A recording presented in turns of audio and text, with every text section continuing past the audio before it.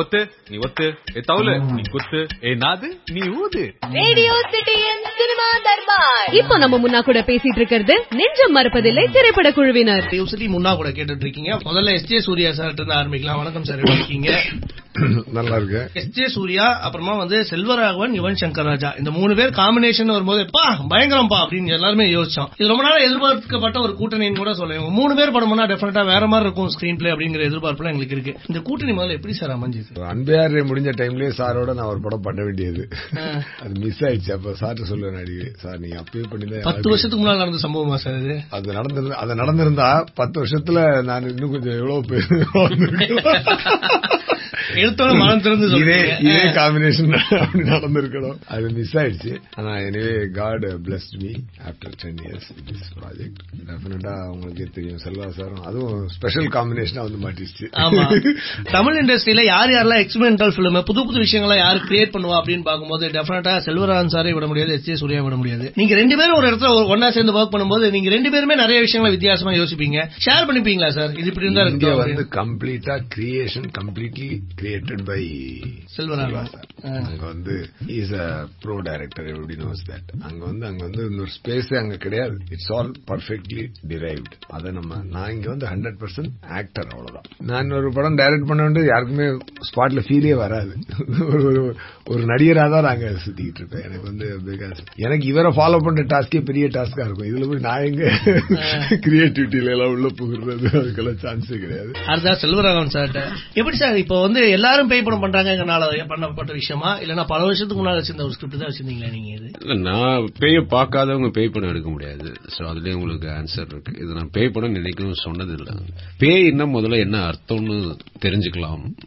நம்ம பேயின்றது சின்ன பசங்களை பயமுறுத்த அம்மாக்களும் பாட்டிகளும் வச்ச கான்செப்ட்.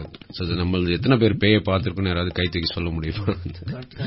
சோ பேயின்றது எங்க இருக்கு என்ன இருக்குன்ற என்னுடைய ஒரு ஸ்மால் எஃபர்ட். செல்வராகவன் ஒரு பேய் படம் பண்றாருன்னா எதிர்பார்ப்பு இன்னும் அதிகமா இருக்கும். ரெகுலரான படங்கள்ல இல்லாத ஒரு விஷயம் நெஞ்சம் மறப்பதில்லை இருக்கணும். நீங்க எஃபர்ட் போட்ட விஷயம் அப்படி நினைச்சோ செதுக்கியோ அப்படி என்னைக்குமே நான் படம் பண்ணதில்லை. வர்றத செஞ்சுட்டு போவோம். இப்போ அந்த ட்ரெய்லர் சார், அந்த ட்ரெய்லர் எஸ்.ஜே. சூர்யா சார் லென்த்தியா அந்த டயலாக் பேசிட்டே வர்றாரு. முடிக்கும் போது என்ன ஒட்டுமொத்த ஸ்டோரியிலே சொன்ன மாதிரி ஒரு ஃபீல் ஆகுது அப்படின்னு நாங்களா யோசிச்சோம். அதுதான் கதையா சார், இல்லன்னா சும்மா இருக்கட்டும் ஏதாவது பண்ணிட்டீங்களா? அது ஒரு கதைன்னா எந்த பிலிம் மேக்கராவது அப்படி ஒரு ஷாட் வச்சு முதல் ட்ரெய்லர்லயே கொடுப்பாரா?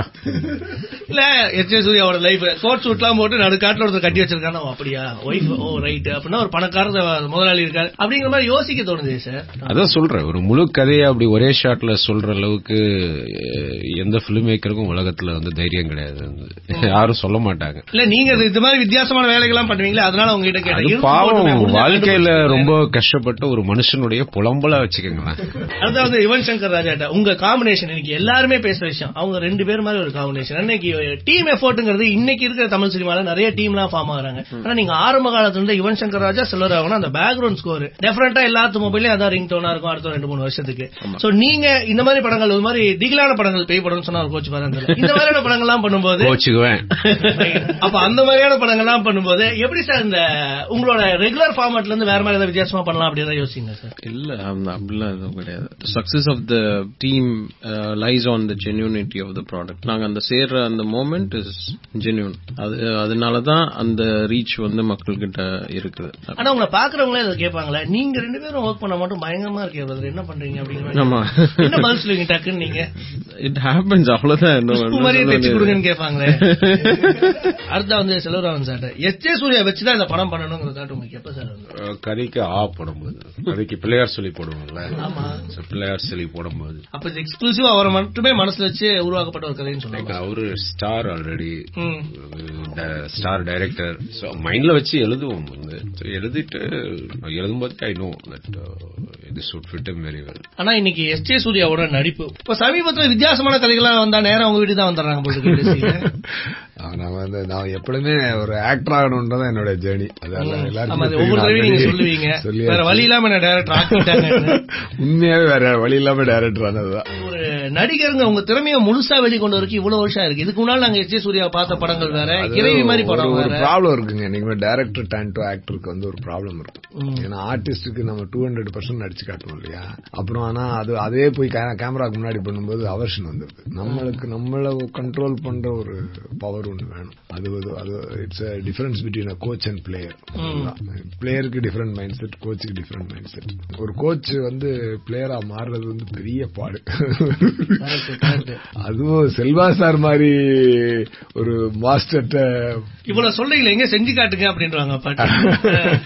அதனால அதுக்கு தான் அதை டோன் டவுன் பண்ணி பண்றதுதான் பெரிய விஷயம். பட் இப்போ ஒன்னு வச்சு ஃபாலோ த டைரக்டர். பட் டைரக்டரை ஃபாலோ பண்றதுக்கு உங்க லைஃப்ல ஒரு சின்ன ஜேர்னி எடுத்திருக்கணும். அவ்வளவுதான் அதோட பாயிண்ட். இப்ப என்னன்னா சார், இந்த ஒரு ட்ரெய்லருங்கிறது இப்படிதான் இருக்கணும். அந்த ட்ரெய்லர் வந்து டெஃபினட்டா படத்துக்கான ஒரு ஹைப்பர் ட்ரெய்லர் தான் கிரியேட் பண்ணும். ஒரு ட்ரெய்லர் ஒரு மோட்டார் ரூம், எஸ். சூர்யா ஒரு பிளேஸரோட இருக்காரு, லைட்டா போறோம் லைட்ட இப்படி ட்ரெய்லர் பண்ணலாம் அப்படிங்கிற ஐடியா எப்படி சார் உங்களுக்கு? எதையும் முன்னோக்கி பிளான் பண்றது கிடையாது, எதுவுமே முன்னோக்கி பண்றது கிடையாது. ட்ரெய்லர் பண்ணணும் போது இப்படி எல்லாம் பண்ணணும் அப்படி எல்லாம் பண்ணணும் நான் உட்கார்றது இல்லை. எனக்கு தெரிஞ்ச ட்ரூ ஆர்ட் வந்து அந்த இடத்துல என்ன பிறக்குதோ அதுதான் ட்ரூ ஆர்ட். ட்ரெய்லர் வேணும், சரி போய் உட்காரணும், அங்க வர்றதுதான் ட்ரெய்லர். ஆனா நீங்க இது ட்ரெய்லருக்கான எடுத்த ஷார்ட்ஸ் இல்ல, இது படத்துல வர அத்தனை படத்துல எல்லாம் படத்துல வர சீன்ஸ். அப்படியா? நம்ம ஒண்ணு யதார்த்தமா கிரியேட் பண்ண போய் அது ஹிட் ஆகுறதுங்கிறது பெரிய விஷயம். நீங்க எப்ப போல சிரிச்சுட்டு அப்படியே போறீங்க, அப்படியே நம்ம பண்ணிட்டு போறாங்க அப்படின்னு. ஆனா ஒரு பேய் படம் சொல்லக்கூடாதுங்களா? சரி சார், அந்த மாதிரி திகில் படம் எடுக்கிறோம் சார். நான் வந்து இது வரைக்கும் இந்த தமிழ் திகில் படம்னு சொல்லியே ஏதாவது ஒண்ணு சொல்லணும் சார். ஏதாவது சொல்லுங்க. சினிமா படம், சினிமா சரி ஓகே. ஒரு சினிமா செல்வராகவன் ஒரு சினிமா எடுக்கிறாரு. சோ இதுக்கு முன்னால வந்து அந்த மாதிரி சினிமாக்கள் எல்லாம் பாத்தீங்கன்னா பேய்னு காட்டுறாங்கன்னு ஒண்ணு வச்சுப்போம். அது எப்படி இருக்கும் அப்படின்னா, ஒரு வீடு இருக்கும், ஒரு 4-5 பசங்க டூர் மாதிரி கிளம்புவாங்க, நடுக்காட்டுல ஒரு வீடு இருக்கும், அங்க போனா பேய் பிடிச்சிடும். இது வந்து ஹாலிவுட்டா இருக்கட்டும் பாலிவுட்டா இருக்கட்டும் எந்த வுட்டா இருந்தாலும் நடுக்காட்டுல தான் பேய் பிடிக்குங்கிறது சம்பிரதாயம் மாதிரி ஆயிடுச்சு. சோ இதை தாண்டி ஒரு படத்தை நம்ம கிரியேட் பண்ணோம் அப்படின்னா, புதுசா சிட்டிக்குள்ள பேய் கூட்டுறது, அப்படி இல்லன்னா வேற எப்படியாவது ஒரு பேய் நாயில பேய் ஏவி விடுறது, இந்த மாதிரி ஏதோ ஒன்று வித்தியாசமா பண்ணணும் அப்படிங்கிற ஒரு எண்ணம் வரும். சோ அந்த மாதிரி ஏதாவது நீங்க யோசிச்சிருக்கீங்களா சார்? சத்தியமா இல்லைங்க. எவ்வளவு நேரம் பேசி 3 நிமிஷம் பேசிருக்கேன், சத்தியமா இல்ல அப்படின்னு முடிச்சிட்டீங்க. அதான் நாங்க எங்களை பொறுத்த வரைக்கும் வந்து ஜென்யூன், பிகாஸ் இது அவ்வளவு பெரிய ஆர்ட் சினிமா, அதுக்கு நம்மளால என்ன பண்ணிட்டு போக முடியும் சொன்னா, எனக்கு உள்ள நான் ஆத்மார்த்தமா என்ன மறந்து நீங்க உங்களை மறந்து எங்க இருக்கீங்களோ அதுதான் தொழில். அப்படி பண்ற படங்கள் தான் எல்லாம். 1001 படம் இன்னைக்கு கேடிவிலயோ இல்லன்னா மத்தியானம் ஃபுல்லா லஞ்ச் சாப்பிட்டு அந்த படத்தை போட்டாங்கன்னா பார்த்துட்டு ஆகா ஓஹோன்னு புகழ்ந்து தள்ளுவாங்க. இதெல்லாம் பார்க்கும்போது நமக்கே தோணுது, ஓகே இந்த படம் வந்தப்போ இதை பத்தி இவ்வளவு ஆர்வமா நம்ம பேசலையே, படம் முடிஞ்சு இத்தனை வருஷம் கழிச்சு இது பேசணும். அதை கிரியேட் பண்ண உங்களுக்கும் அது டெஃபினட்டா தோணி இருக்கணும் சார். இவ்வளவு செலவு பண்ணி அந்த படத்தை பண்ணும்போது எல்லாம் பேசாம இத்தனை வருஷம் கழிச்சு பேசிட்டீங்களா அப்படின்னு நினைக்காத வருத்தப்படுத்திருக்கீங்களா? இல்ல வருத்தப்பட்டது இல்ல, வருத்தப்பட்டதே இல்லையா சார்? இவ்வளவு ஹார்ட் ஒர்க் பண்ணிருக்கோம், இப்ப அதை பண்றாங்கிறதுக்காக போந்து பேசிட்டீங்க. அப்ப எந்த டெக்னாலஜி இவ்வளவு டெவலப் ஆகல, கையில அவ்வளவு காசு இல்ல, செல்வராகவன் ஒரு சாதாரண இயக்குனர் அப்பவே இவ்வளவு பெரிய முயற்சி பண்ணனே, அதெல்லாம் தோணுதே இல்லையா சார் உங்களுக்கு? வீட்லயாவது வைஃப் கிட்ட பேசுறது அப்படிதான் பேசிருப்போமே சார். மக்கள்ல நிறைய விதம் பேர் இருப்பாங்க, புலம்பிக்கிட்டே இருக்க மக்கள் இருக்காங்க, முன்னாடி என்ன நடந்து போயிட்டே இருக்க மக்கள் இருக்காங்க, நான் முன்னாடி என்ன நடந்து போயிட்டே இருக்கேன், எனக்கு பின்னாடி திரும்பி பார்க்க டைம் இல்ல. உங்க படம் மாதிரியே நான் இந்த இன்டர்வியூ 2-3 தடவை போட்டு கேட்டு நீங்க என்ன சொல்றீங்கிறத புரிஞ்சுக்கிறேன். சரி, இப்போ இந்த பாட்டு பாடுறது வரும்போது அது வந்து எப்பவுமே எங்களுக்கு தோணும், செல்வராகவனா அவர் கொஞ்சம் ஸ்பெஷலா தான் ஒர்க் பண்றாரு, நைட்லாம் எக்ஸ்ட்ரா டியூட்டி எல்லாம் போடுறாரு போல் இருக்கு அப்படிங்கிற ஒரு detail. Almost we finish the song. ஒரு நாளைக்கு உட்கார்ந்தா 1 சாங் முடிச்சிடும். எப்படி சார் இது? ஏங்க நிறைய பேர் சொல்லுவாங்க, இல்ல நிறைய பேர் சொல்லுவாங்க இதுக்கு வந்து 1 வாரம் எடுத்தோம் 10 நாள் எடுத்தோம் அந்த மாதிரி எல்லாம் இல்ல. கேள்விப்பட்டிருக்கேன். இல்ல சார், ஃபாரினுக்கு என்ன கூட்டு போறேன்னு கோச் மியூசிக் டைரக்டர் கதையெல்லாம் நாங்க கேள்விப்பட்டோம். இப்படி சொல்றீங்களா? அது ஒரு 1 மணி நேரத்துல முடிச்சிட்டோம். காலைல போன் பண்ணுவாரு, இன்னைக்கு வரலாம் பையா, ஓகே வந்துடும், ஓகே வந்தோடனே என்ன மூடு என்ன, ஓகே இப்படி இருக்கலாம் அப்படி இருக்கலாம், அப்படியே டக்குன்னு டியூன் அப்படியே லிரிக்கி நான் அப்படியே ஸ்ட்ரைட்டா உள்ள போய் பாடிடுறேன். We finished the song just then and there. அப்படியே அங்கே முடிச்சாச்சு. டீ பிரேக்னு சொல்லிட்டு போயிட்டு வரல. இப்போ ஒரு படத்துக்கு ஒரு ஹீரோ இப்படிதான் இருக்கணும் அப்படின்னு யோசிக்கும் போது நம்ம ரியல் லைஃப்ல பார்க்காத ஒரு மனுஷனா இருக்கணும், இல்ல நம்ம பக்கத்து வீட்டுல பார்த்த ஒரு மனுஷனா இருக்கணும். இந்த மாதிரி ராம்சே இந்த மாதிரி ஒரு ஆள் சார். நீங்க பார்க்காத ஒரு மனுஷன், நீங்க பாக்குறது எத்தனை பேர் முகத்தை தானே பாக்குறீங்க, ஆமா உள்ள இருக்கிறவங்க யாருன்னு உங்களுக்கு தெரியாது. அவங்களுக்கே சில நேரத்தில் தெரியாது சார், அத்தனை சொல்லுவாங்க நான் யாருன்னு எனக்கே தெரியாது, போயிரு பேசாம. உள்ளயும் தெரிஞ்சு பர்டிகுலர்லி அவர் ராம்சேன்றது அவருக்கு அவரே வச்சுக்கிட்ட பேர். அவரோட ஒரிஜினல் பேரு ராமசாமி. அவரு ஒரு ஹெப் இன்னைக்கு ஜெனரேஷனுக்காக அவர் ராம்சே அப்படின்னு மாத்திருக்காரு. அவருக்கு உள்ளே உள்ளேயும் என்ன நடக்குதுன்னு தெரியும், வெளியிலயும் என்ன நடக்குதுன்னு தெரியும். படம் வரும்போது தான் நீங்க எதை பத்தி பேசுறீங்கிறது எங்களுக்கும் தெரியும். இந்த மாதிரி ரொம்ப நாளைக்கு அப்புறம் ஒரு பெரிய இன்டர்வியூ சார். ரொம்ப நன்றி சார். ரூபா ரோட்ல எத்தனை லாங்குவேஜ் இருக்கோ அத்தனை லாங்குவேஜ்லயும் படம் பண்ணுங்க சார். இதுக்கப்புறம் உங்ககிட்ட நிறைய காசு போட்டுட்டோம், நிறைய விஷயங்கள் பண்ணுங்க, காத்துட்டு இருக்கோம். Thank you so much. தேங்க்யூ. மறுபடியும் வேற ஒரு சினிமா தர்பார்ல வேற ஒரு படத்தை பத்தி பேசுற வரைக்கும் டாடா பை சொல்றது முன்னா bye. Radio city cinema Darbar. Radio city Tamil எங்கேயும் எப்பொழுதும்.